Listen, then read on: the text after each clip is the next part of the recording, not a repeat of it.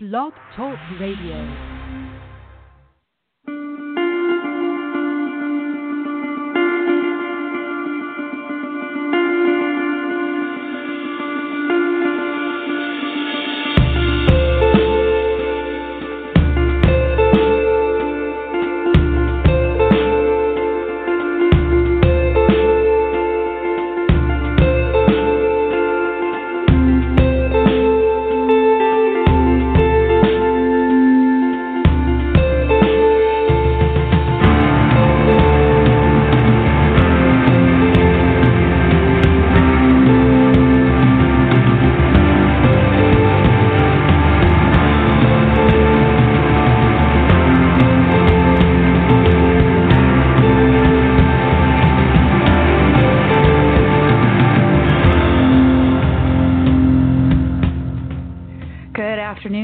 This is the August 12th, 2016 edition of Don't Let It Go Unheard, and this is where we discuss news, politics, and culture from the perspective of Ayn Rand's philosophy.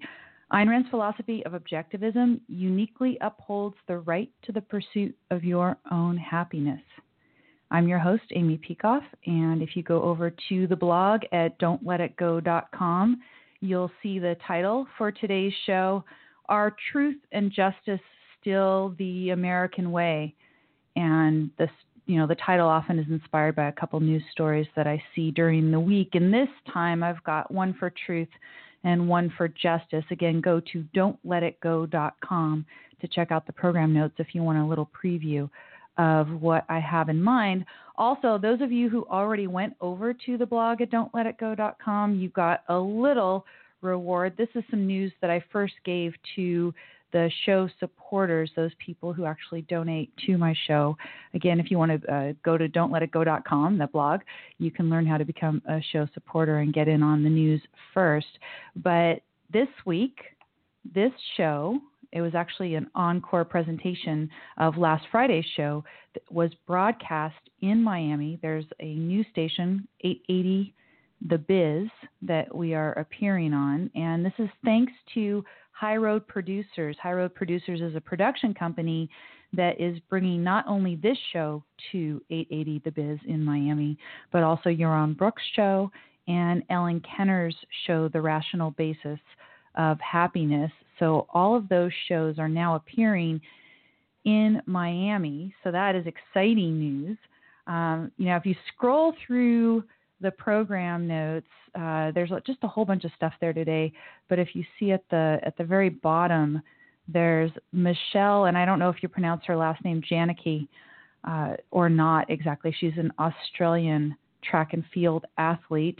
And I think I had seen this before. This is a couple of years old, but it's making the rounds again, I guess, with the Olympics going on. Her warm-up routine, right? So I'm thinking I'm going to need a warm-up routine that gets me into high energy mode, because what's going to happen, and I'll let you guys know when it's going to happen, I'm going to actually be doing this show live, or actually I'll be doing an additional show live on Tuesday mornings.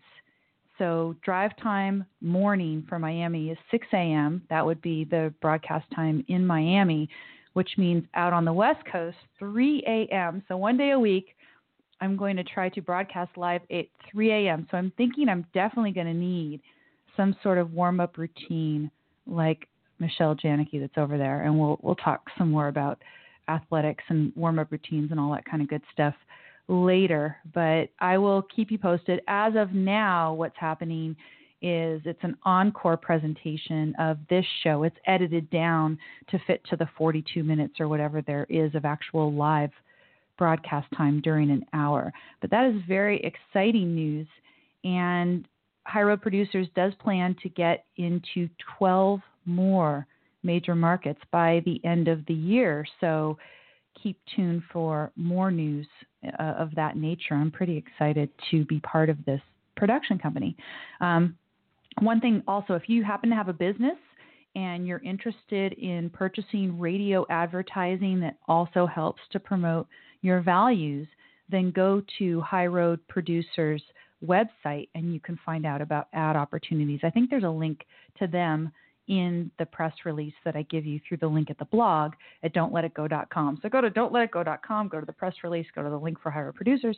You can find all this. People here in the chat room over at Blog Talk Radio are congratulating me. Thank you on that. Craig in the chat room is giving us a little preview of one of the stories. Elon Musk is a moocher. Yes, I definitely agree. Yeah, thanks to those of you who are congratulating me. Jay in the chat room says he works overnight. It's 4 a.m. to him, but it's his night. That's his night off. The one night off is the time that I'm broadcasting. I figured Tuesday was a good time to start. Sometimes people have Mondays off, so if I'm going to do a live show, I want to catch people when it's, I guess, still early in their work week, but not the very beginning when they're fully bleary-eyed. It's going to be interesting to see what kind of live calls that I'm going to get in Miami at 6 a.m. I'm pretty excited about that. Anyway, so yeah, over at the blog, go to don'tletitgo.com and you can check out a preview of all the stuff that we want to talk about today, and do check out that press release as well.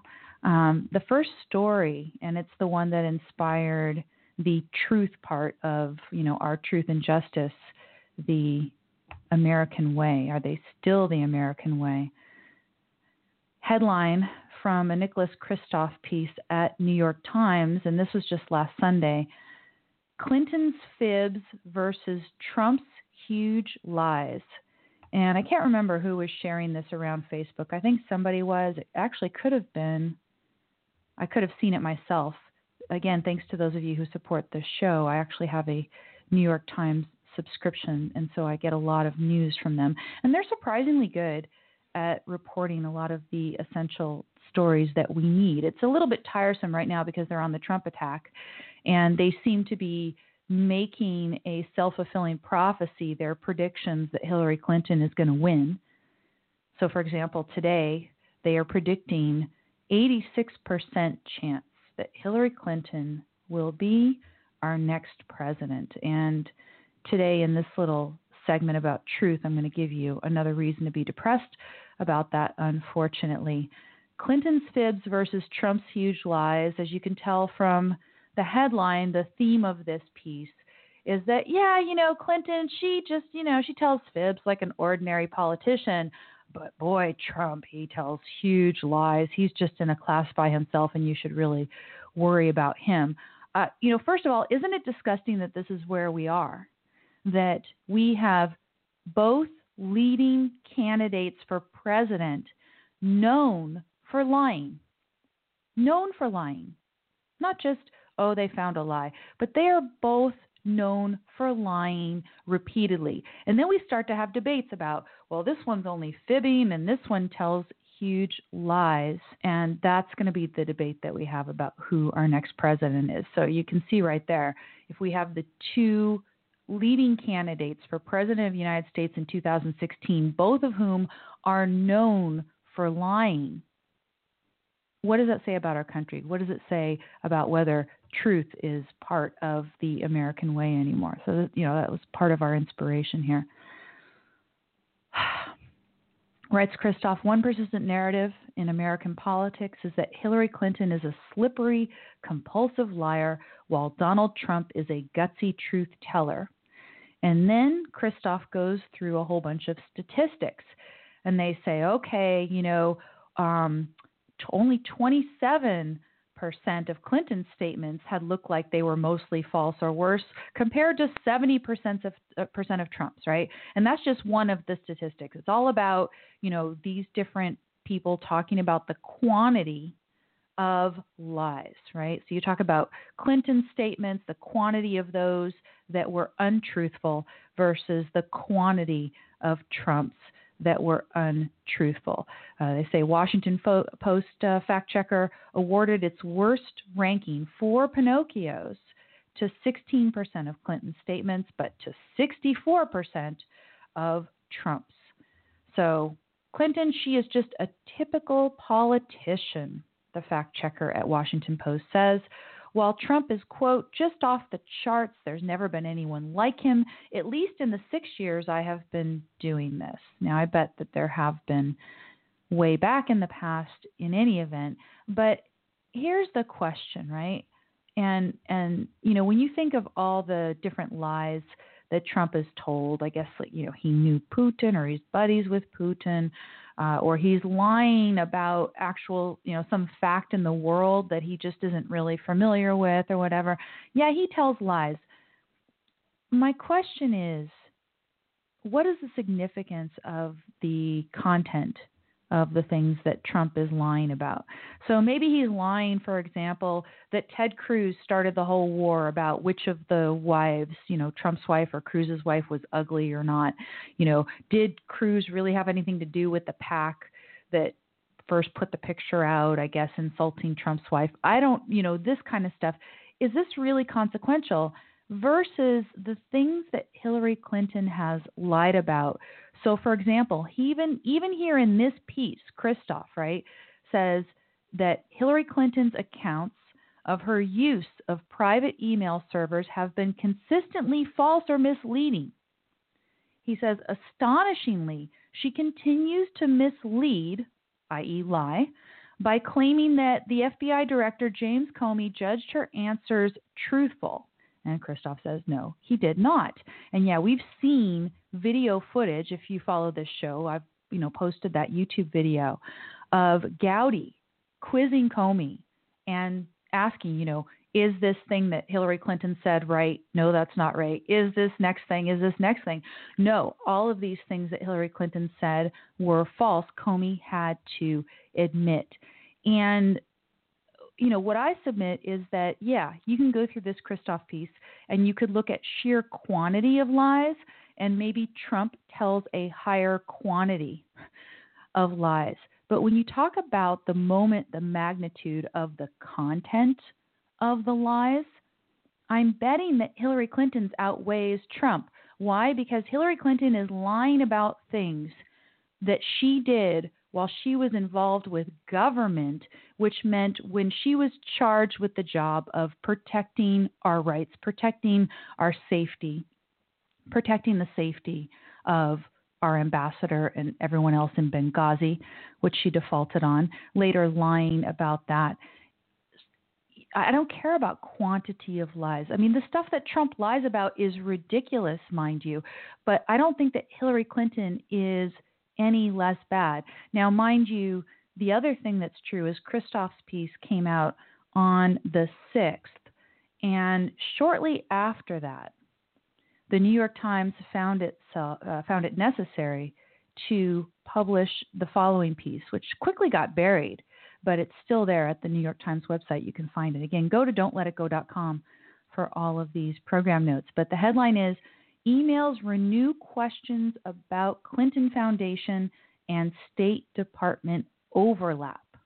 Okay, so again, this is stuff about Clinton's conduct while she was working for the State Department, working for you and me, our tax dollars, paying this woman and paying for all the people who have helped her. And what did she do with that power and authority and position that we have already given her? And in this New York Times piece, two very disturbing things here. And imagine what else there is if the New York Times is just giving you these, right? There's a whole bunch of documents that have been released, and I think it's because of a Freedom of Information Act request from Judicial Watch again, right? Judicial Watch has been the cause of a lot of these releases of crucial information. So there's a couple email exchanges here that are very disturbing when you look at what Clinton did in her role working for the State Department when she was still involved and benefiting from the so-called Clinton Foundation.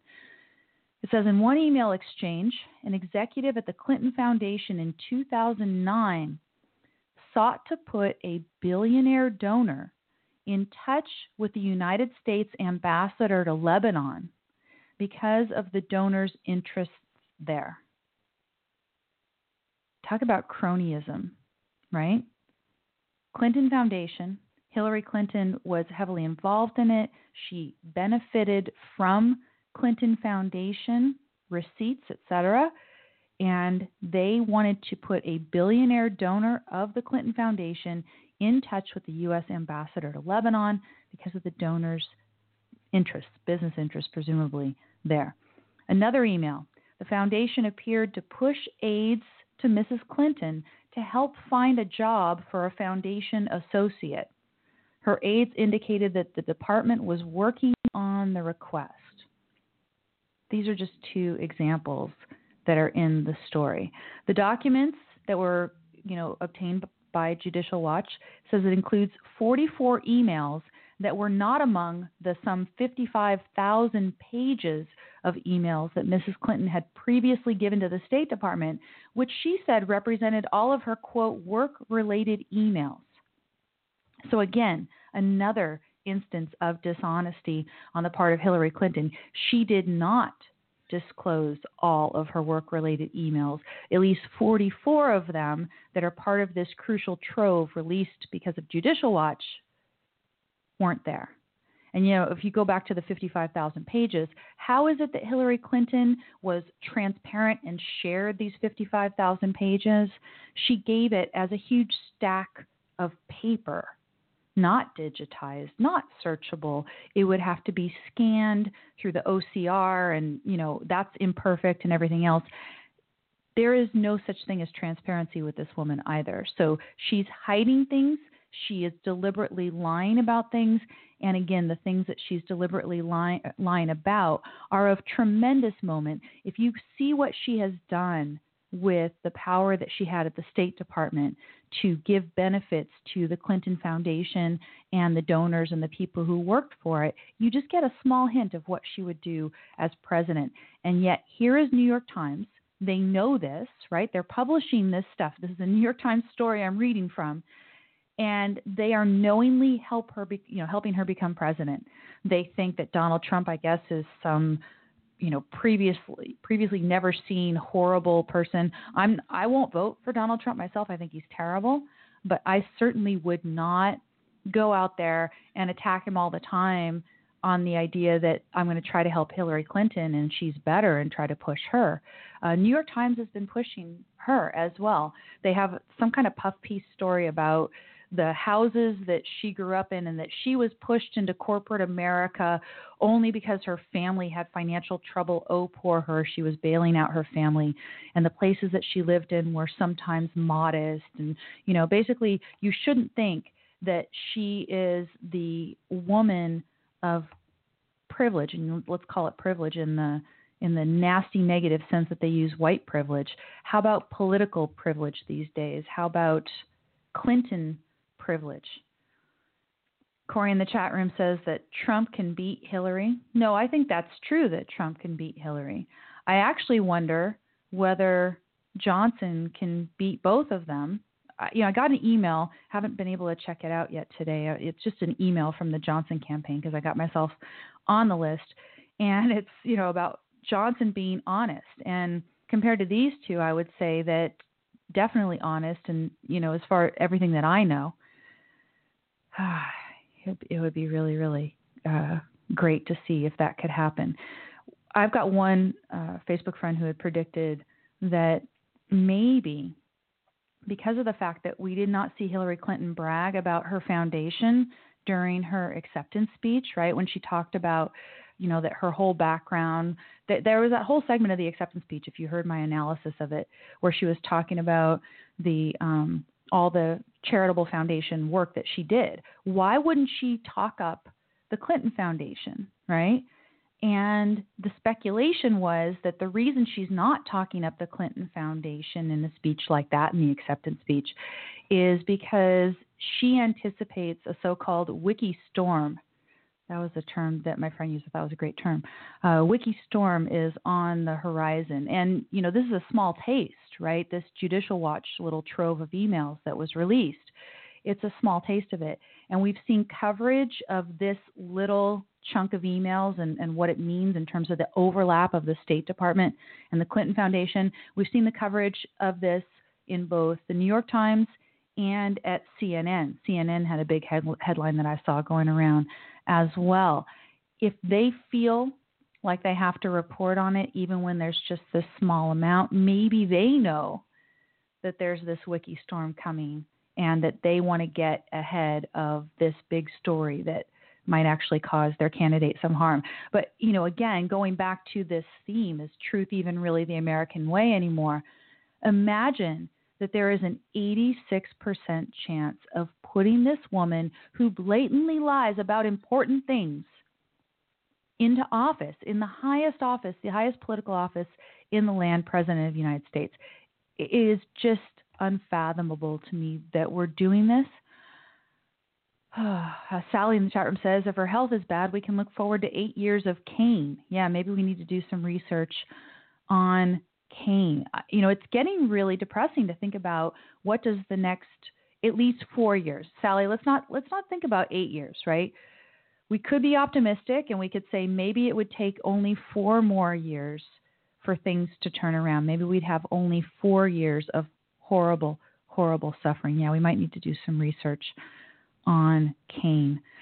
There are real conspiracy theorists out there speculating that Hillary Clinton, her health is really bad. There's this stuff out there about people having to help her upstairs. And I don't watch this stuff too closely, but apparently her health is not great.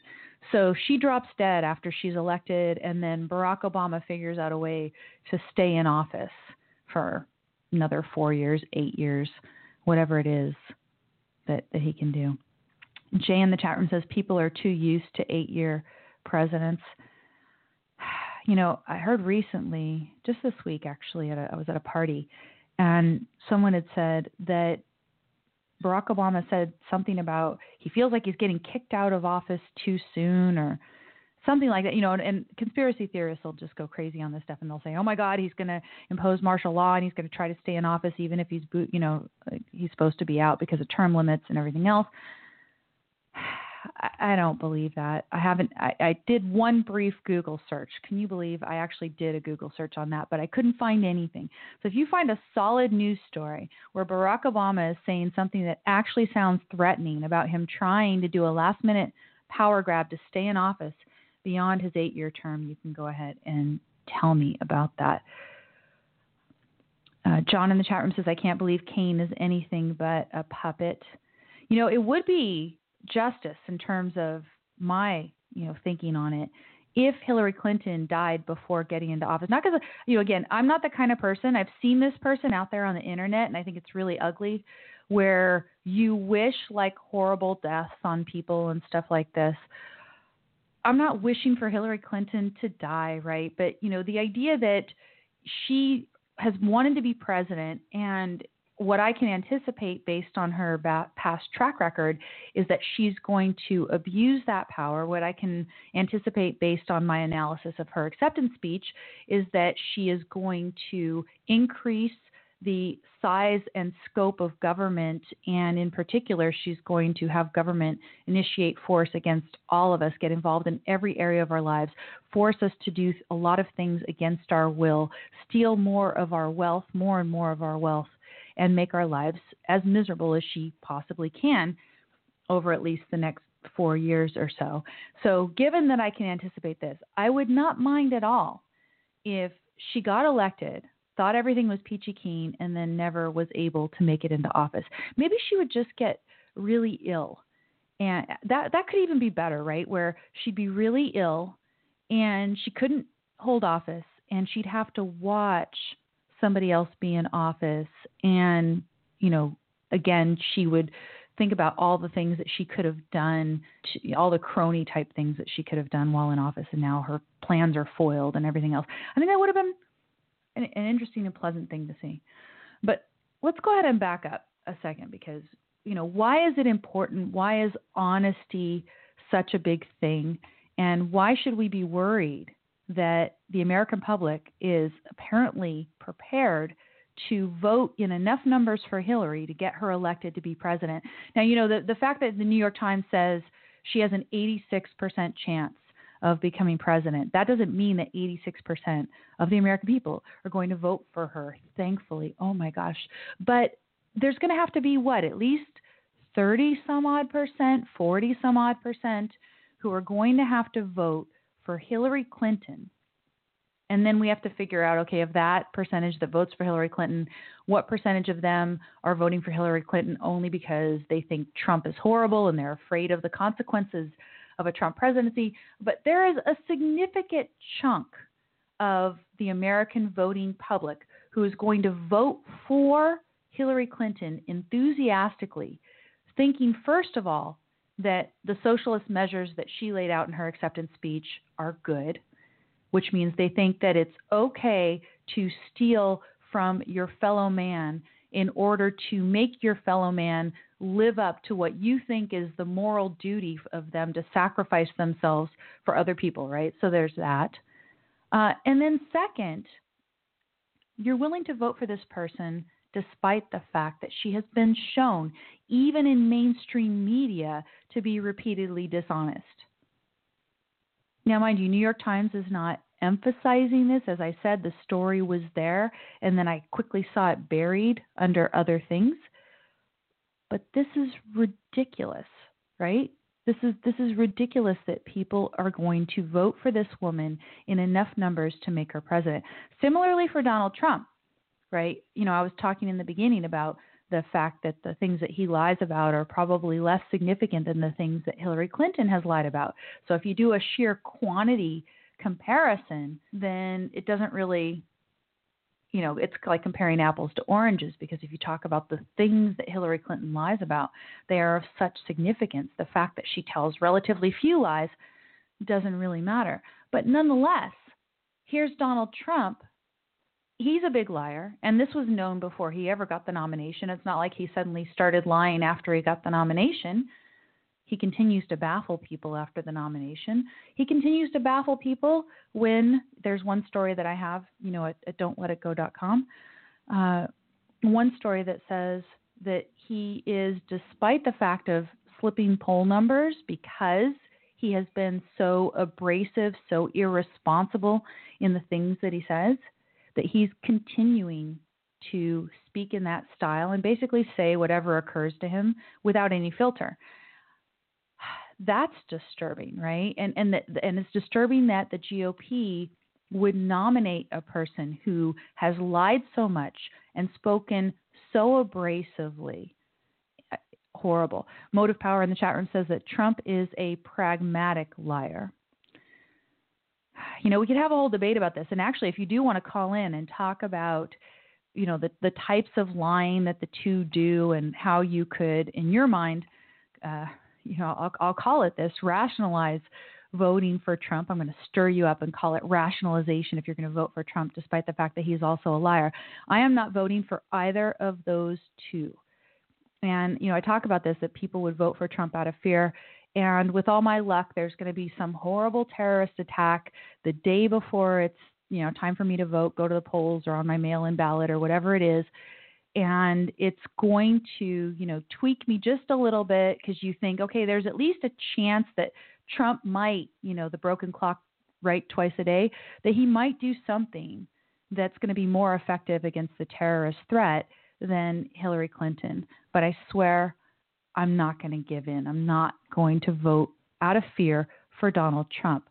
Why? Because he is a liar, among other things. But you know, this is the question. You want to call in and try to argue me out of that? You can. The number is 760-888-5817. Again, that's 760-888-5817. Why do we care? Why do I care about lying? You know, maybe I'm just one of these old-fashioned people. You know, you just have to realize everyone's a liar, as Christoph puts it there in the New York Times piece. There's just regular politician lying. And then there's, you know, the really big lies that Donald Trump tells, supposedly. I would say that Donald Trump is more probably of the typical, if you'd say there's a typical politician liar. You know, if there's somebody who's really lying as a habit, you know, maybe you get like one person telling a mystery. Like Gary Johnson, for example, he was saying there weren't any deaths due to marijuana, but I don't think he was lying about it. I think he just didn't know. And so sometimes there's people who have sort of a foggy idea of something and then they say something definite about it. I think politicians will do this, and it's sometimes tempting to do this, but it never does you any good at all. You know, in any event, why do I care? You know, why do I care? Why am I so concerned about the person that I vote for particularly for office of president, that person be honest, as far as I know, at least not have a reputation for dishonesty. This is the thing that's so baffling for me, is that both of them have a reputation for dishonesty, and yet these are the leading two candidates for president of the United States in 2016. Craig says in the chat room, all politicians are liars. It is silly to try to evaluate who is worst. That's really sad. That's really sad. So Johnson is just as much of a liar as everybody else, you think? I can't believe that as much.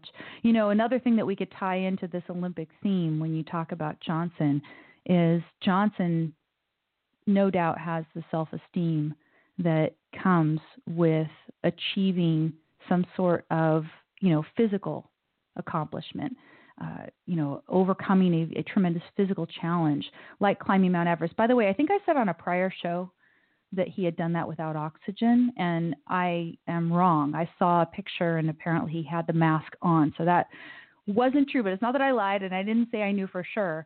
But just to clarify that I didn't really know what I was talking about there. But no, he did. He did Everest with some oxygen. Doug in the chat room says avoiding an issue is not the same as lying. Right? I've seen Ted Cruz avoid an issue, and I cringe when I see it.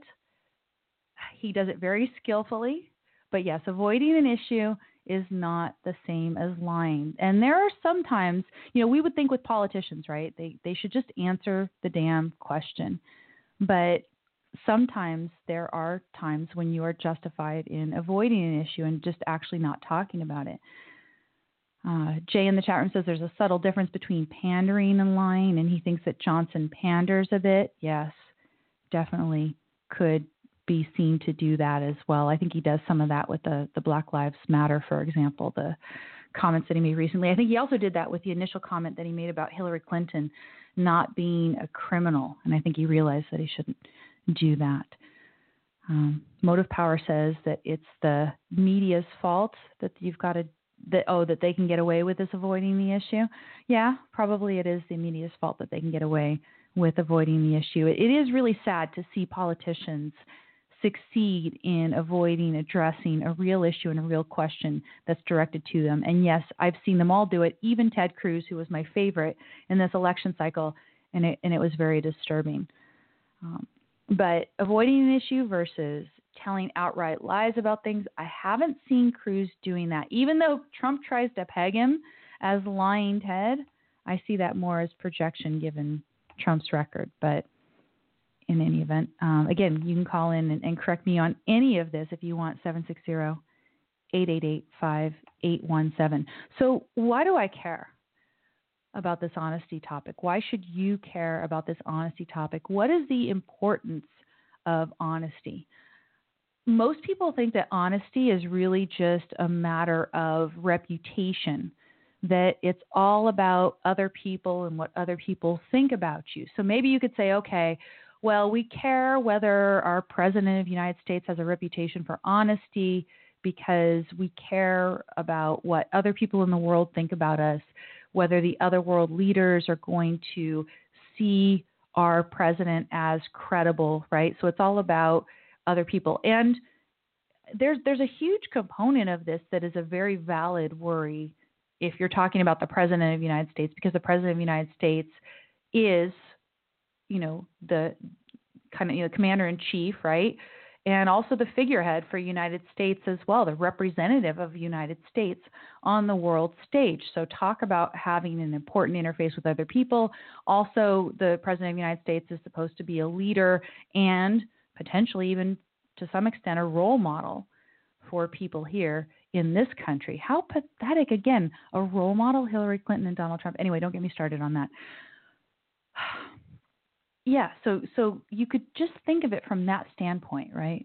But what I like about Ayn Rand's understanding of honesty, in particular, if you're not familiar with it, I'm going to tell you a little bit about Ayn Rand's understanding of honesty. And I think it is one of the unique aspects of her philosophy. And I particularly enjoy sharing it with students because it challenges, again, this idea that honesty is all about other people, right? Honesty, you should be honest, because if you're not honest, other people are going to think you're bad.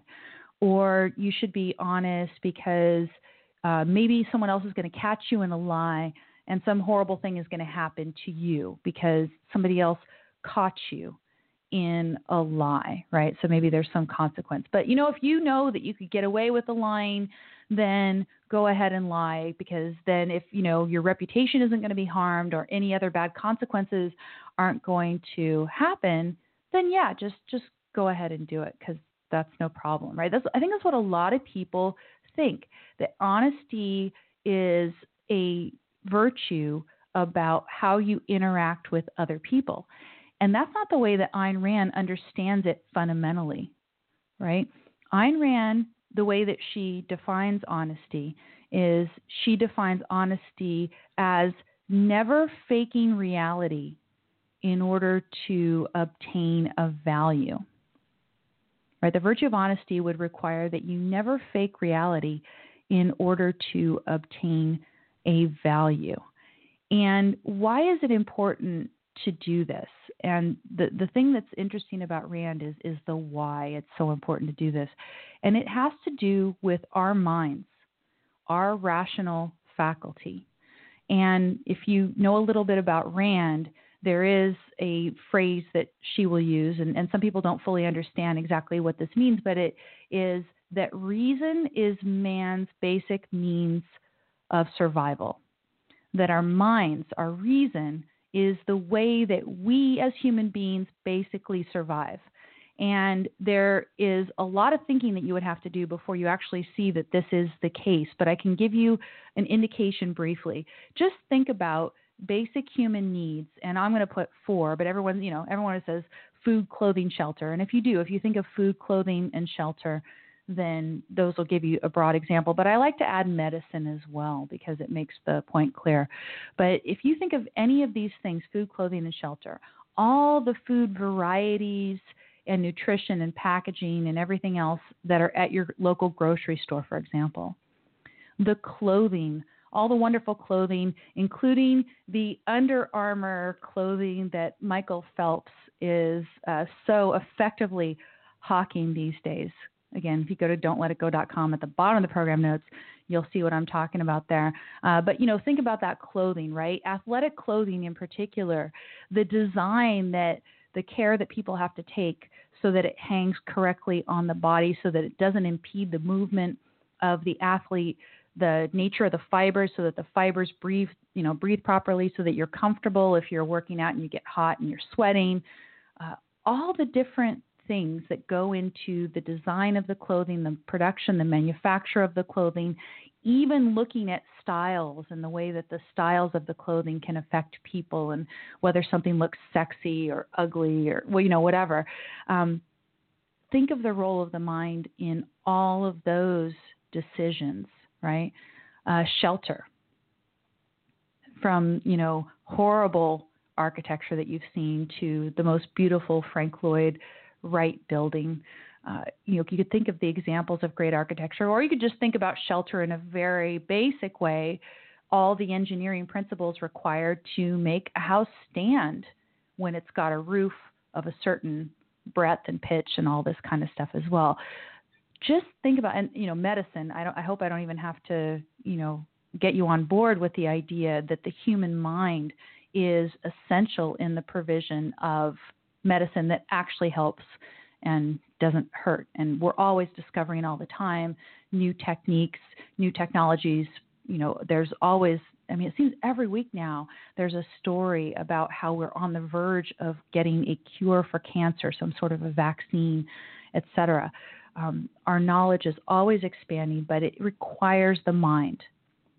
All human values, says Rand, are a product of the mind. Reason, our mind, is the basic means of survival.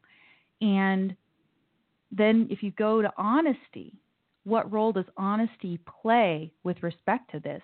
What honesty does, if you practice the virtue of honesty, is it keeps your mind, your rational faculty, in touch with reality. Because what do you need to do with your rational faculty in order to produce the values, food, clothing, shelter, medicine? You need to be able to ruthlessly observe the truth, identify the truth, act on the truth. And you're not going to be able to do that to the extent that you make any sort of habit in your life about lying. And it doesn't have to do with talking to other people, what you tell other people, what you can get away with other people. It has to do with your own mind's contact with reality in the world. And to the extent that you have some sort of deficiency with honesty, that is the extent to which you're going to find it difficult to keep your mind in constant contact with reality and to produce the values that are necessary to sustain your life. And it doesn't matter what sort of value you produce. You're going to need to keep your mind in proper contact with reality in order to do that consistently and successfully over the long term. So this is why honesty, first of all, is a very selfish issue, right? Some people would say, okay, well, even if you could get away with being dishonest, they say, well, because of my religion says that I should be honest. Even if I'm kind of sacrificing myself to other people, I should be honest because it's a matter of me doing my duty either to God or to other people or however you put it. And Rand says, no, it's not even about that, right? Even if you say, okay, you could get away with it, and even if you say, okay, well, you don't feel like you have to perform a duty to anybody else, primarily you have a very selfish interest in being honest all the time to the extent that you possibly can, given the state of your knowledge about, what your particular situation is. And it can get tricky in some situations. So let me give you an example. Suppose you have an employer, right? And an employer who asks you certain questions about your personal life, right? And you don't believe that the employer has a right to know certain things about your personal life. And so you choose to, as people were talking about here in the chat room, that some politicians sometimes do this, you choose to avoid the issue. Suppose you choose to do that. Now, in some cases where the employer is just making chit-chat and it's not like there's some employment decision that would really ride on this or anything else, I would say you're perfectly justified in doing the things to avoid the issue and not answer the question and all those things. But suppose it was, for example, do you ever use marijuana, right? And you don't happen to think that employers should care whether you use marijuana, and maybe that you use marijuana infrequently enough, or the type that you use, it doesn't have the THC or whatever. The employer shouldn't care. It's no worse than alcohol. Suppose you think that. But suppose you also know that the employer, if he knew that you used marijuana, would not hire you and wouldn't want to keep you as an employee if he knew that you used it. Then I think that what you'd be doing is you'd be taking the job on false pretenses if you did that. So you'd say, okay, no, the employer would have a right to know. So those are, the tricky examples. If an employer asked you a personal question, you'd have to think, okay, well, is this really a question that the employer has some reason to know about, a legitimate reason to know about? The fact that somebody employs you doesn't mean that he either thinks that he should know everything about your personal life or that he would make a hiring decision about a particular fact in your personal life. Sometimes employers might just ask you personal questions because they're bored one day. You're in a store, suppose you work retail and there's a slowdown and they ask you some question and you just avoid it craftily. It's not important, right? You have to make that judgment call, right? Because you're trying to decide whether to actually share a piece of personal information that you don't think the employer has a right or interest to know, and you don't think that you are depriving the employer of a value. You're not taking a value, gaining a value by avoiding the issue, right? So that's one example of a tricky issue, tricky situation where you could have difficulty applying honesty. Then there's another kind of situation where some people walk into a place of employment And they just blurt out what they think about everything truthfully, quote, all day long, a la Donald Trump style, right? Really tactlessly. And you don't need to, but you can say, okay, well, even if I'm totally tactless and rude, I'm honest all the time. So give me credit for being honest, even though I'm tactless and rude and maybe even abusive in the way that I spew the truth out there. That is ridiculous as well, right? So again, applying what the virtue of honesty means, that principle in different situations can be tough.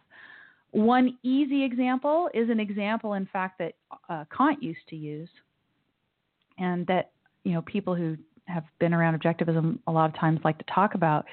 The example where there's an axe murderer and you're babysitting some kids, and the axe murderer comes to the front door, knocks on the door, and you answer the door, and he says, "Where's the children?" And you want to be honest, so you say, "Third door on the left." No, right? You are not faking reality in that case in order to obtain a value.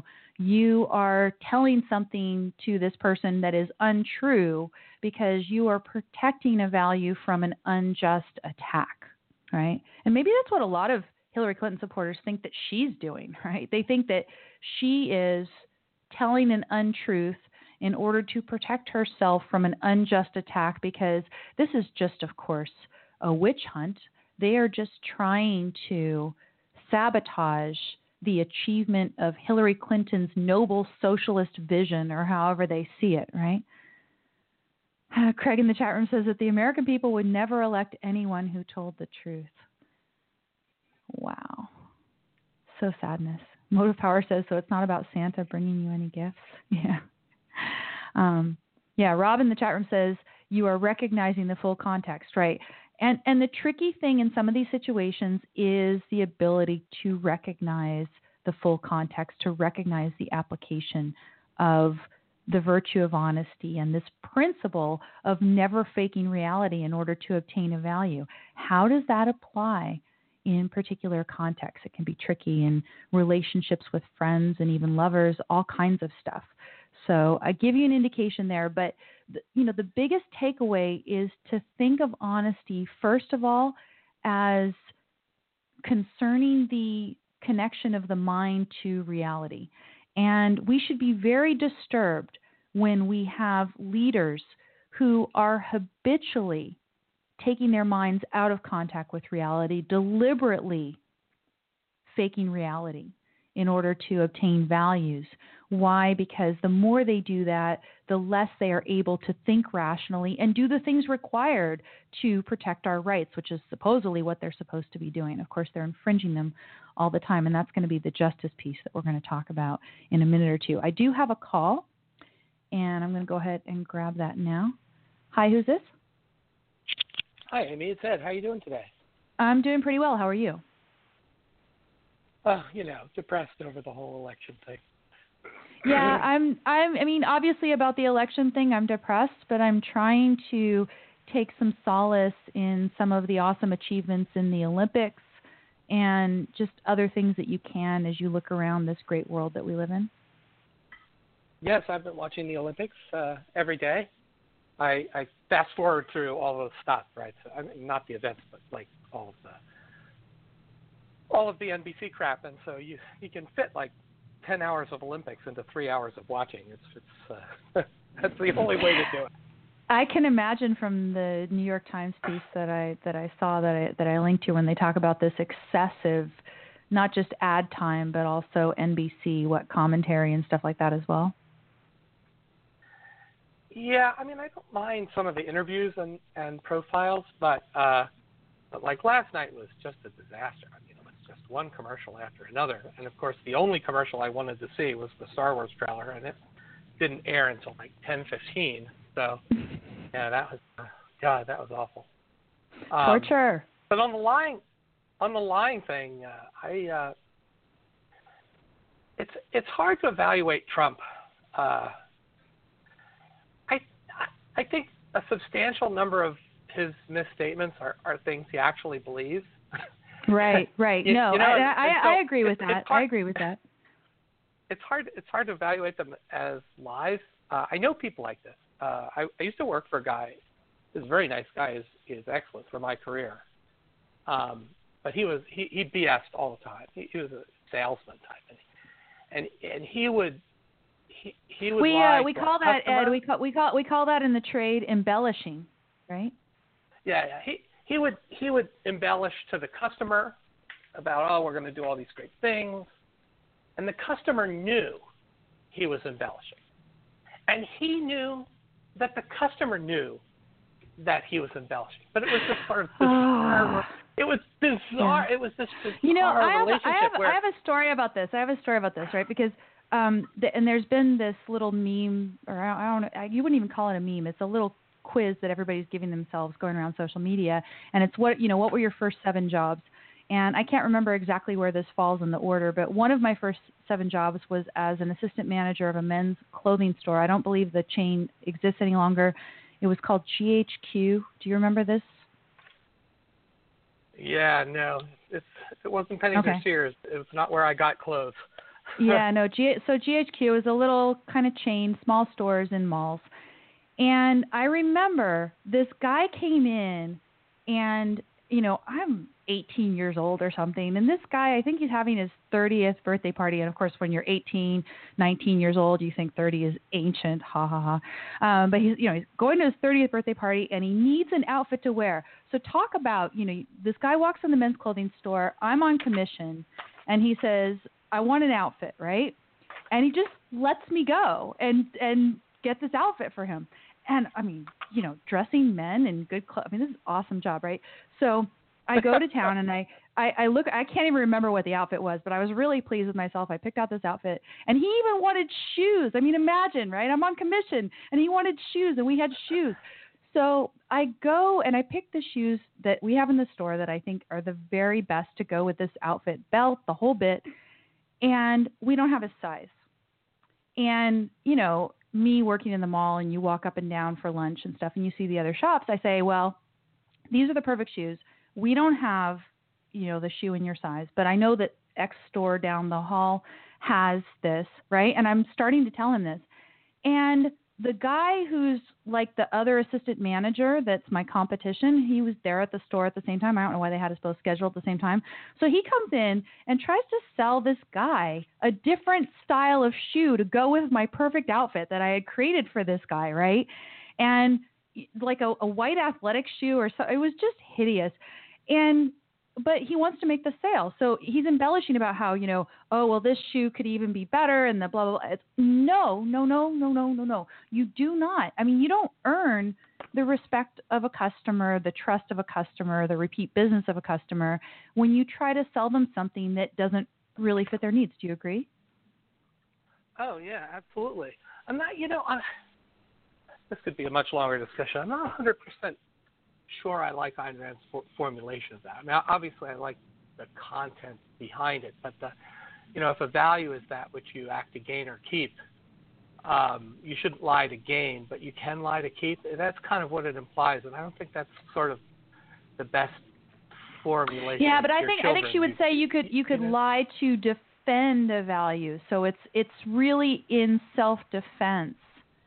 That's right. Talking. Yeah, self-defense. That's exactly right. That's how you were going exactly where I was going. It's sort of it's in self-defense, right? Yeah. But not to. I always, preserve a value. Preserve a value against an unjust attack on that value. I urge people, not to lie to yourself. That's the most important thing, and that's the key. The key insight of Ayn Rand is never lie to yourself. Yes. Yes, we can talk about lying to other people to gain values and all that, but the truth is, you really have to focus on reality for yourself. That's the most important. And it's not lying to other people to obtain values, right? She says you can't fake reality in order to obtain a value. And so faking reality isn't primarily about when you're talking to other people; it's for yourself. Right. Exactly. Because you have to be, focused on your life. And getting things out of your life. And I don't think, the weird thing about the two candidates is I do think Trump fakes reality, lies to himself. I don't think he's particularly reality focused. Whereas I think Clinton knows. I think she's fairly clear on reality. I don't think she lies to herself. You know what I mean?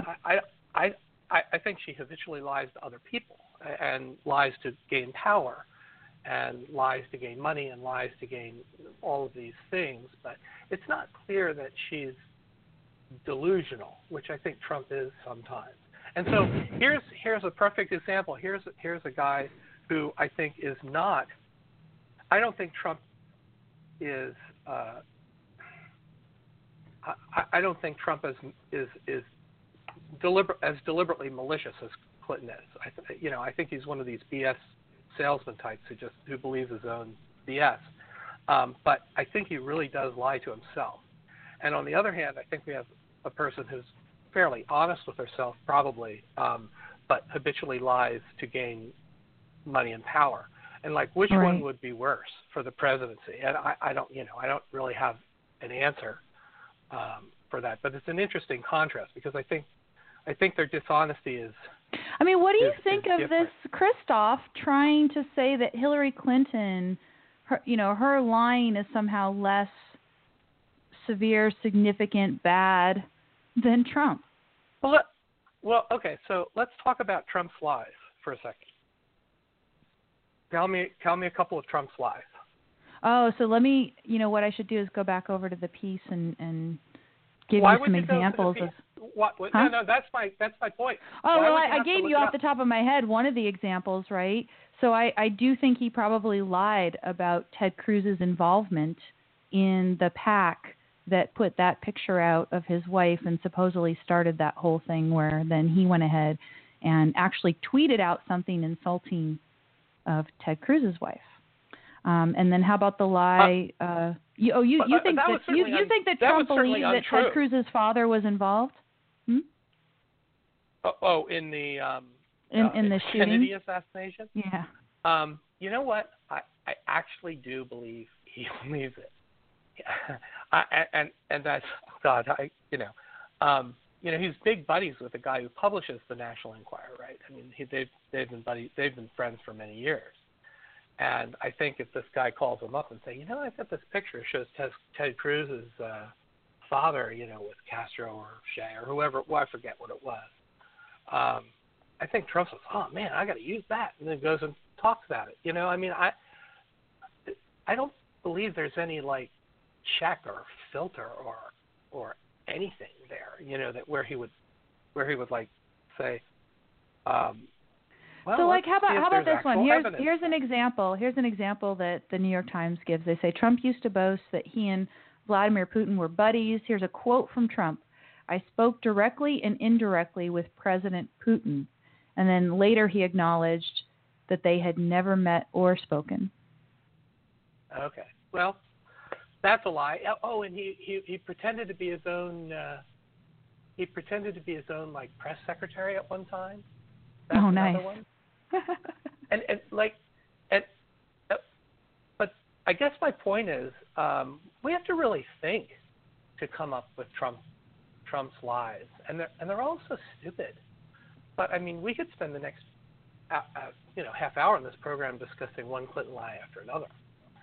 Oh no, and I think I'm right that the lies that Clinton has told are about content that is of much more significance than a lot of the stuff that Trump has. So even if the quantity is bigger, but we're doing apples and oranges, but I don't want to vote for either of them, and in part it's because of this reputation for consistently lying.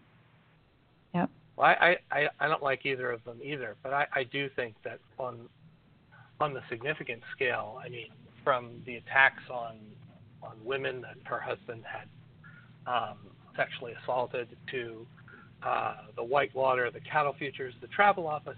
I mean, we could go through the whole litany thing. It would take the entire rest of the show. Yes. The show, and it's like, wow, that's a lot, and they're all really signitigant. I mean, take the travel office. These were government people. So they had jobs. So let's get to the chase a little. Are you planning then to vote for Trump, and you think his lies are not a big deal, or you're not going to vote for either of them? What's your take? Right now, I am officially undecided. I will have to say there's still a few months to go. We'll have to see what happens. I'm really not a fan of. I really dislike William Weld. I'll tell you, he just came out with a truly monumentally stupid, not a lie, just shows that he's an idiot, statement about guns the other day. And so that kind of and you know why that reflects on Johnson is, you know, what was he thinking picking Weld, you know, and that's that is one thing that I've heard about Weld, that he's not great on guns. That's one thing that I've heard for sure. So this is something else that we'll have to look into before we decide whether we're even going to the polls this year. So, well, I mean, I'm going to go to the polls because there are other races. But right. There are other races to vote in. Okay, so whether we're going to vote for president at all. Yeah. Exactly. Yeah, or, you know, Castle, or maybe write in Ted Cruz, just, you know, to be annoying. I'm probably not going to not vote. I wrote myself in for the last election for... If there's any election in which you would write yourself in, I think it would be this election, not so much... I don't know. I guess I would be frustrated enough I don't think I voted last time. I think I was just so disgusted by the option that the Republicans... It wasn't a presidential. It was the local Virginia election. I was like, wow, these two okay. I'm just going to write myself in because after all, I'm eligible, so I might as well write myself. Now here's your invitation to be a conspiracy theorist, Ed. How about this one? Okay. If Donald Trump is maintaining this so-called provocative approach that he takes when he's speaking publicly out there, even though he's sliding in the polls, and he knows he's sliding in the polls, he's upset about he's sliding in the polls. It says, you know, New York Times says he's lamenting sliding in the polls, but he's going to go ahead and maintain this. He's going to say stuff like, right, that ISIS, I guess, regularly praises Barack Obama, that Barack Obama founded ISIS or something. He's going to keep doing this stuff, even if he continues to lose. Do you think it's rigged? Do you think that Donald Trump was put in here to make sure that Hillary Clinton gets elected? No, and I have to say that the provocative stuff is something I really like about the Trump campaign. Now, I said last summer that if Trump didn't exist, we'd have to invent him. But that was when I thought that he would be the crazy, provocative person that the Republicans would finally reject for a more moderate Ted Cruz type. Right. But I really like the fact, and I'm not saying I don't like Trump. Trump is a terrible messenger, but I do like someone who just says things that are, I guess, what's the word, not politically correct or not, right. not nice, not in good company. I mean, I thought I like that. I think. But don't you think whenever he just says something really stupid, right? Yes, Barack Obama's policies have emboldened ISIS. We can say that they have strengthened ISIS. But to say that Barack Obama founded ISIS, and I don't even know that they actually do any kind of regular tributes, doesn't that make him just look bad and take credibility away from the other stuff? I kind of liked that, and it's not true, but I like the fact that, I mean, from the standpoint of putting on a campaign, I mean, he's in the media for 2-3 days on that, and I like the fact that he doesn't apologize. But I like the fact that he says, very suspiciously, while he's in the media for 2 days because of that, New York Times suddenly is able to bury that story that I highlighted earlier about the emails, right? New York Times had that story, but it quickly got buried behind the latest horrible things that Donald Trump said, right? Yeah, I mean, again, he is definitely not running this campaign well. But there are things to learn about the way he does things for use in the future. I don't think that the right is I would say that Cruz and Rubio were both making an attempt to learn on the job a bit from what you might think are the legitimate aspects of Donald Trump not being PC and making all sorts of jokes at their, competitors' expense and things like that. Cruz was getting really good at it. Even Rubio, they did that yoga thing in the one debate, right? That was pretty funny and pretty good and effective. I think Rubio went a little bit too far sometimes, and you can't really maintain any sort of decorum and presidential demeanor if you go too far, right? I don't know. I don't know. Again, Trump's nuts, but I like and so he's not like, I don't want him, but I think playing by the Marquess of Queensberry rules is going to lead to loss after loss after loss. Okay. And so I think there are things we can learn from. You, first of all, you do like a lot of his style, and then second, you think, no, he's not in there to make sure that Hillary Clinton wins. That's not a legitimate theory of any kind. Well, there was a story, again, who knows whether it's sourced.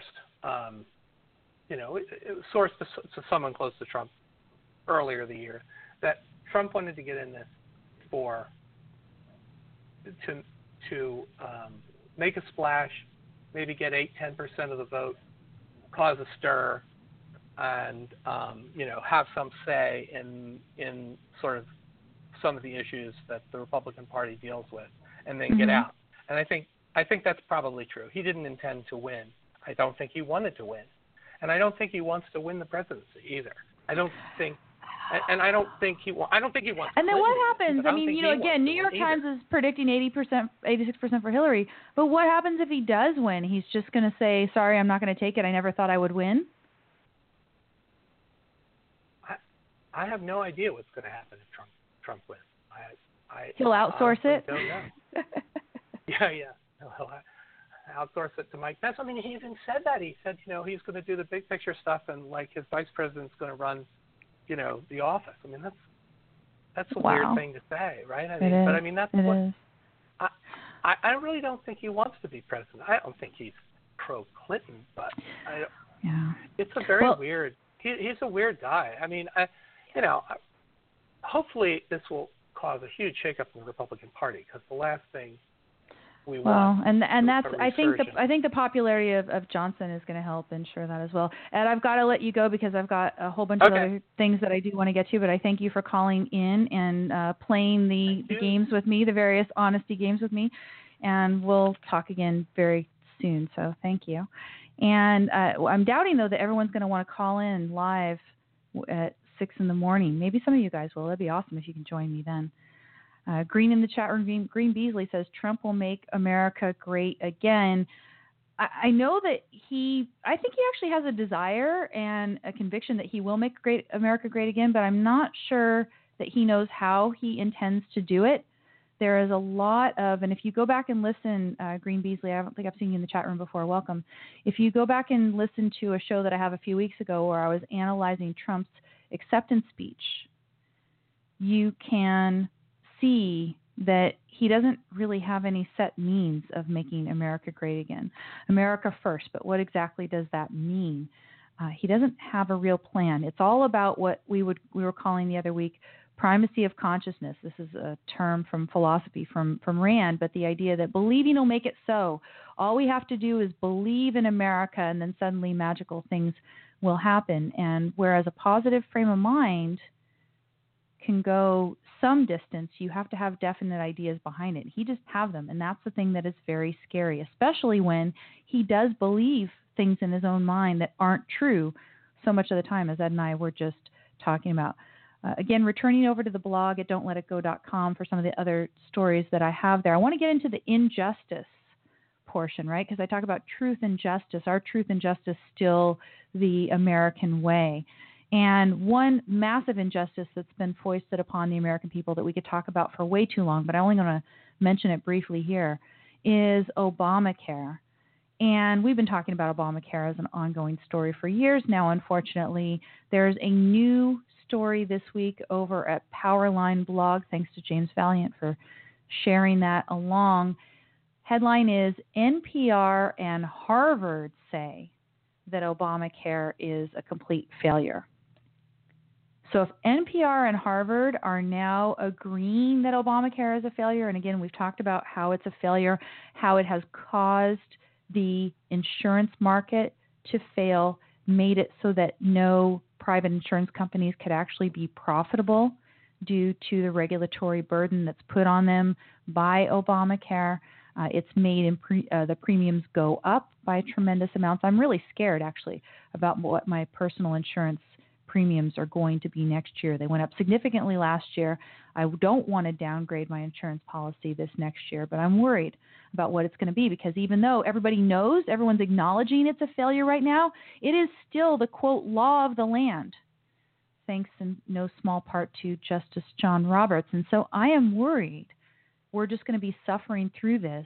And, again, if we get Hillary Clinton, 86% chance that it's going to be just, it's going to be a doubling down of Obamacare. You're going to get the Hillary Claire. You're going to get the universal health care. There's going to be a demand for it because Obamacare has failed. Why? Because of the big, bad free market. That's what they're going to try to do, is blame it on capitalism, when really it is the fault of government intervention, of course. So that's Obamacare. The injustice that actually kind of inspired the justice portion of the title for this week, though, is the next story that I've got on the program notes. Muslim flight attendant sues ExpressJet over suspension. And I'm not sure if you heard about this story. It was reported on August 9th by AP, Associated Press. And it's out of Detroit. It says a Muslim flight attendant has sued ExpressJet, accusing the airline of wrongfully suspending her because she refused to serve alcohol to passengers.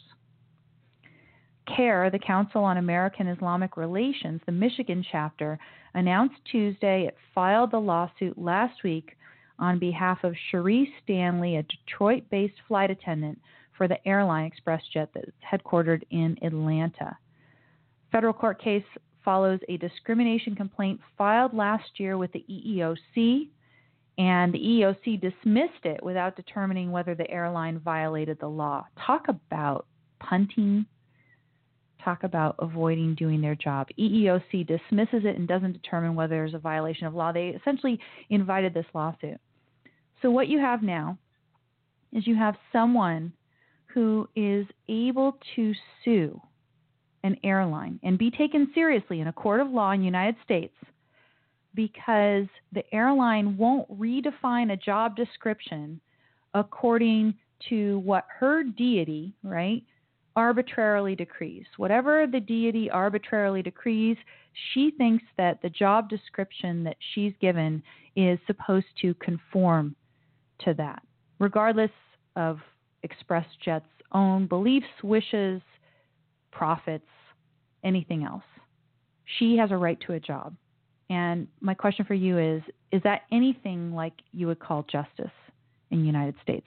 That somebody is going to have a right to a job where that job description is tailored specifically to the whims of whatever deity they happen to believe in. I mean, I'm going to go flying spaghetti monster on these people and say that I should be able to just kind of sit back in the hold and not do any work and, just go ahead and read Atlas Shrugged the whole time. Don't you think that would be good? I think that would be great. People who are hanging out here in the chat room, I had Green Beasley was talking about a lot of Trump over and over. Trump will make this nation great again in bold. I ended up kicking him. So just to let you guys know. Job description existed before the stewardess did, says Tim Peck here in the chat room. And Jay in the chat room says, you do not have a right to a job. It implies that an employer must be forced to employ you. And that is what Muslims are doing in this country now. Now, mind you, I would be against this, this sort of lawsuit, regardless of the particular religion that the plaintiff adhered to. This happens to be Islam. It happens to be a religion the requirements of which are out of sync with a lot of the job descriptions in the United States. A lot of the job descriptions in the United States are compatible either with Christianity or Judaism, or they're compatible with the way that the majority of the adherents to Christianity or Judaism practice it. Whether the jobs are compatible with the flying spaghetti monster, we could talk about in another show. But, it just so happens, for example, in supermarkets that they sell pork. And there's a lot of Muslims who believe that they shouldn't have to handle pork, even if they're going to work as a cashier in a supermarket. Or, here's the stewardess and she thinks she shouldn't have to serve alcohol, even though she's going to be a flight attendant on an airline where the job description has for decades included serving alcohol to passengers. They want everything to change according to their beliefs, and they want to use government to force employers to do this according to their wishes. Motive Power says the lesson is don't hire Muslims, but of course you can't do that either, right? Because it would be job discrimination to not hire a Muslim because the person is a Muslim. Motive Power says if I were a passenger, I would sue her for not serving me alcohol. When I posted this story on Facebook, people were talking about all sorts of things that they would do in reaction to someone not serving them alcohol. There's one of the politest ones was, well, I'm not asking you to drink the alcohol. I'm asking you to serve me the alcohol. It's very, very different. Motive Power says these people are hurting themselves. They're hurting themselves for sure in our eyes, in the eyes of people who are rational.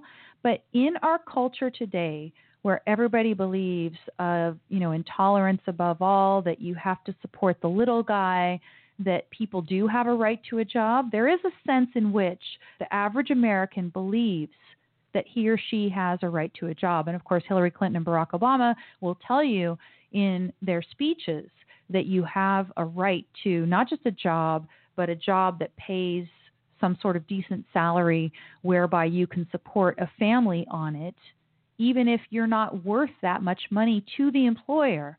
Nonetheless, you should have a right to a job as long as you want that job. And so, to the extent that people believe that there's a right to a job at all, and then you believe there shouldn't be discrimination based on religion, lo and behold, you're going to have a right to a job, and the job description is going to have to be bended. What kind of word is that? Bent to accommodate the employee, whether it be Muslim or any other religion. It's going to be interesting to see how this lawsuit comes out. The EEOC, if it was going to keep these sorts of horrible, frivolous lawsuits out of our courts, it should have declared something about the state of the law. And what I think, of course, it should have said is that, no, you do not have a right to a job in which you get to change the job description according to the whims of your particular deity. There are jobs that involve serving alcohol. Don't apply for those jobs if you're not ready to serve alcohol. I think it's very, very simple. In a country where you have freedom of association, you can choose to work. Suppose there is an alcohol-free airline, and suppose you are the best stewardess ever. You say, well, I'm the best stewardess ever, but there's only one alcohol-free airline. I'm going to go work for them. And look at what a great job I'm doing. And yeah, Delta, I could be working for you too, or ExpressJet, I could be working for you too, if only you would tailor your job description to me. Okay, earn it. Earn the job description that you want, right? That would be the American way to do it. That would be the just way to do it, where you demonstrate the value that you provide to people, and they create for you the opportunities accordingly. But what this person is asking, what Kara is asking, is they're asking for something against the wishes of ExpressJet. ExpressJet, if they had thought that she demonstrated such a value to them, that she represented a great value to them, they would have tailored to her whims. But they said, no, you are not so good that we think that it is worthwhile changing the standard job description to let you work here in this role and not serve alcohol. And nonetheless, they want to force ExpressJet to do that. And I say, yeah, that's inherently unjust. And to the extent that those sorts of cases, they come up in the courts all the time, right? This is just the latest example. To the extent that these sorts of cases can even be heard and taken seriously and not just thrown out of our courts today, it leads you to question, is our country really one where truth and justice are still part of the American way? Are they still the American way? And I would say, with respect to justice, if lawsuits like this are allowed to even be heard and given credibility, that the answer is no. And certainly if it succeeds, the answer is no. But what's going to probably happen? ExpressJet is going to settle out of court. And maybe they're not going to have the judge ever really decide it. No one's going to push. But we need to push. We need to actually get somebody to state, do they or do they not think that there is a right to a job tailored to the whims of your particular deity? And I would hope that they say no. Similar injustice actually is being foisted upon attorneys by the American Bar Association. This is an entry from the Volokh Conspiracy blog. Thanks to Rob Abiera for sending it along. Headline from Eugene Volokh is A Speech Code for Lawyers Banning Viewpoints That Express, quote, bias, including in law-related social activities. Law-related social activities. So Eugene lays out, first of all, the language of a new provision in the Model Rules of Professional Conduct. The Model Rules of Professional Conduct, for those of you who don't know, is just the ABA's own publication of rules that it thinks the state bar associations should adopt as governing all the attorneys who are admitted to the bar in that state. So the model rules themselves don't have legal authority, but they have some sort of persuasive authority, and it happens to be the case that most of the model rules are adopted by most of the states. So we could predict that it's only a matter of time before at least some states in the country, California would probably be one of the first to eagerly adopt this, right? They're going to adopt this and apply it to their members. So imagine that if you're a member of a bar and then suddenly the following language is applied to you. Quote, it is professional misconduct for a lawyer to engage in conduct that the lawyer knows or reasonably should know is harassment or discrimination on the basis of race, sex, religion, national origin, ethnicity, disability, age, sexual orientation, gender identity, marital status, or socioeconomic status in conduct related to the practice of law. And it says this paragraph doesn't limit your ability to accept, decline, representation, etc. Then it goes on to talk about discrimination, harassment. Discrimination and harassment includes harmful verbal or physical conduct that manifests bias or prejudice toward others. And they go on to talk about, harassment and everything else. Substantive law of discrimination can guide the application. Okay, conduct related to the practice of law includes representing clients, of course, interacting with witnesses, coworkers, court personnel, lawyers, and others while engaged in the practice of law, operating or managing a law firm or law practice, and, importantly, participating in bar association, business, or social activities in connection with the practice of law. And he gives some examples of the sorts of things that could get you in trouble. And we have a nice little pop-up audio that I have to quiet here. But imagine this. He says, suppose you're at a lawyer social activity, local bar, dinner, and say that you get into a discussion with people around the table about all of these matters listed in that rule. And he says Islam, evangelical Christianity, black-on-black crime, illegal immigration, differences between the sexes, same-sex marriage, restrictions on the uses of bathrooms, the alleged misdeeds of the 1%, the cultural causes of poverty in many households, and so on. And then suppose that one of the people, just at this social event at a bar with some attorneys, suppose that one of them is offended and files a bar complaint. And suppose, again, that rule has been adopted by your state bar. Eugene says if that's the case, then again, you have engaged in, quote, verbal conduct that the bar may see as, quote, manifesting bias or prejudice and thus as harmful. And he says it's a social activity in connection with the practice of law. He says the state bar, if it adopts this rule, might thus discipline you for harassment. And he says, of course, the speech restrictions are overtly viewpoint-based. He says, if you express pro-equality viewpoints, you're fine. If you express the contrary viewpoints, you're risking disciplinary action. End quote from Eugene. This is really scary. It is horribly unjust because you are restricting the actions of the minds of the attorney. I mean, I already think it's horrible that state bars even exist as a restriction on the market for the provision of legal services. We could talk about that another time. But within that, to now have a speech code for attorneys, when being an attorney, it's part of an intellectual discipline where the mind, again, is supposed to be able to operate freely, connect with reality, consider all arguments pro and con. How can you have, an active, productive, lively discussion about important ideas without allowing people to freely express these points of view and, of course, be argued against and proven wrong and called horrible names or whatever it is? But you need to be able to have that discussion in order to even consider what the truth is on the situation. But this is showing you American Bar Association is not interested in lawyers exploring what the truth is on an issue.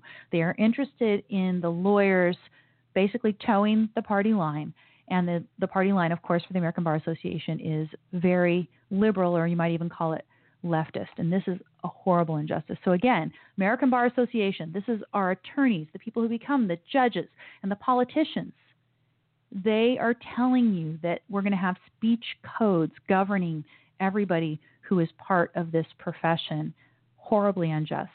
And I would say that justice is not really part of the American way in a country where the American Bar Association does such a thing. Other injustices, actually this is a little bit funny. Elon Musk is angry at having to compete for taxpayer handouts. This is a little piece from the Competitive Enterprise Institute. Thanks again, Rob Abiera. Elon Musk is apparently complaining because some of his competitors are getting lawmakers to decrease the amount of government handouts that he is getting for Tesla. Talk about horribleness. I think that's all I need to tell you, that there's somebody out there who thinks that he is entitled to whatever level of handouts that he's currently getting from the government. He's complaining that he doesn't have it. Crucial victory for California Christian universities. Some Christian universities, I guess, are happy that they're going to continue to get government handouts and also conformed, again, to their arbitrary dictates of their deity, right? Rob had said in his comment, shouldn't the universities, the Christian universities, want to be separate from government? But instead, they want those government handouts and they want to be able to use that government money in the way that they see fit, just like Elon Musk. A couple stories on marijuana research and reform. Obama administration is supposedly going to remove a barrier to marijuana research. I have a link to that New York Times article. And I looked at the article. It does not say exactly in what way Obama is lifting restrictions for marijuana research. But what I do know is he is not doing this sort of all or nothing action of declassifying marijuana as a class 1 narcotic, the thing that Gary Johnson's been talking about doing. Obama is not doing that. He's making it a lot messier. You have to apply and be given special, it's more crony, right? Because those people who are favored are going to be given permission to do marijuana research, and those people who aren't favored aren't. Instead of just letting everybody do it within a class, that's not what's going to happen. Malia Obama maybe or maybe isn't smoking pot, and I think Reason points out that maybe. First of all, I think it might be a little bit of a big deal, but we could talk about marijuana a little more on a future show. Is he foot dragging on marijuana reform? It seems he kind of is, but maybe he did this in response to the complaints. Maybe there's going to be a third podium for Gary Johnson. That's pretty cool. Arizona Court of Appeals upholds rights of parents to adopt Native American children. That's an awesome bit of news. Check it out. But the big things I want you to look at are some of the Olympics news. We've got bad and good. An Egyptian refused to shake the hands with an Israeli who beat him in wrestling, I believe. And then we've got a feel-good story about the Olympics thanks to Yaron Brook. I think he'll talk about it on his show tomorrow, so listen to that.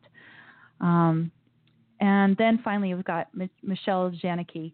Check out the 2 videos with her. She's got such a good spirit. And for balance, I went ahead and put the male athlete video, this wonderful Under Armour commercial with Michael Phelps, just to have a balance. If you got the hot girl, you've also got the hot guy. Everyone, have a good weekend. Enjoy all that stuff at don'tletitgo.com. Sorry I ran out of time, and I'll talk to you next week. Take care.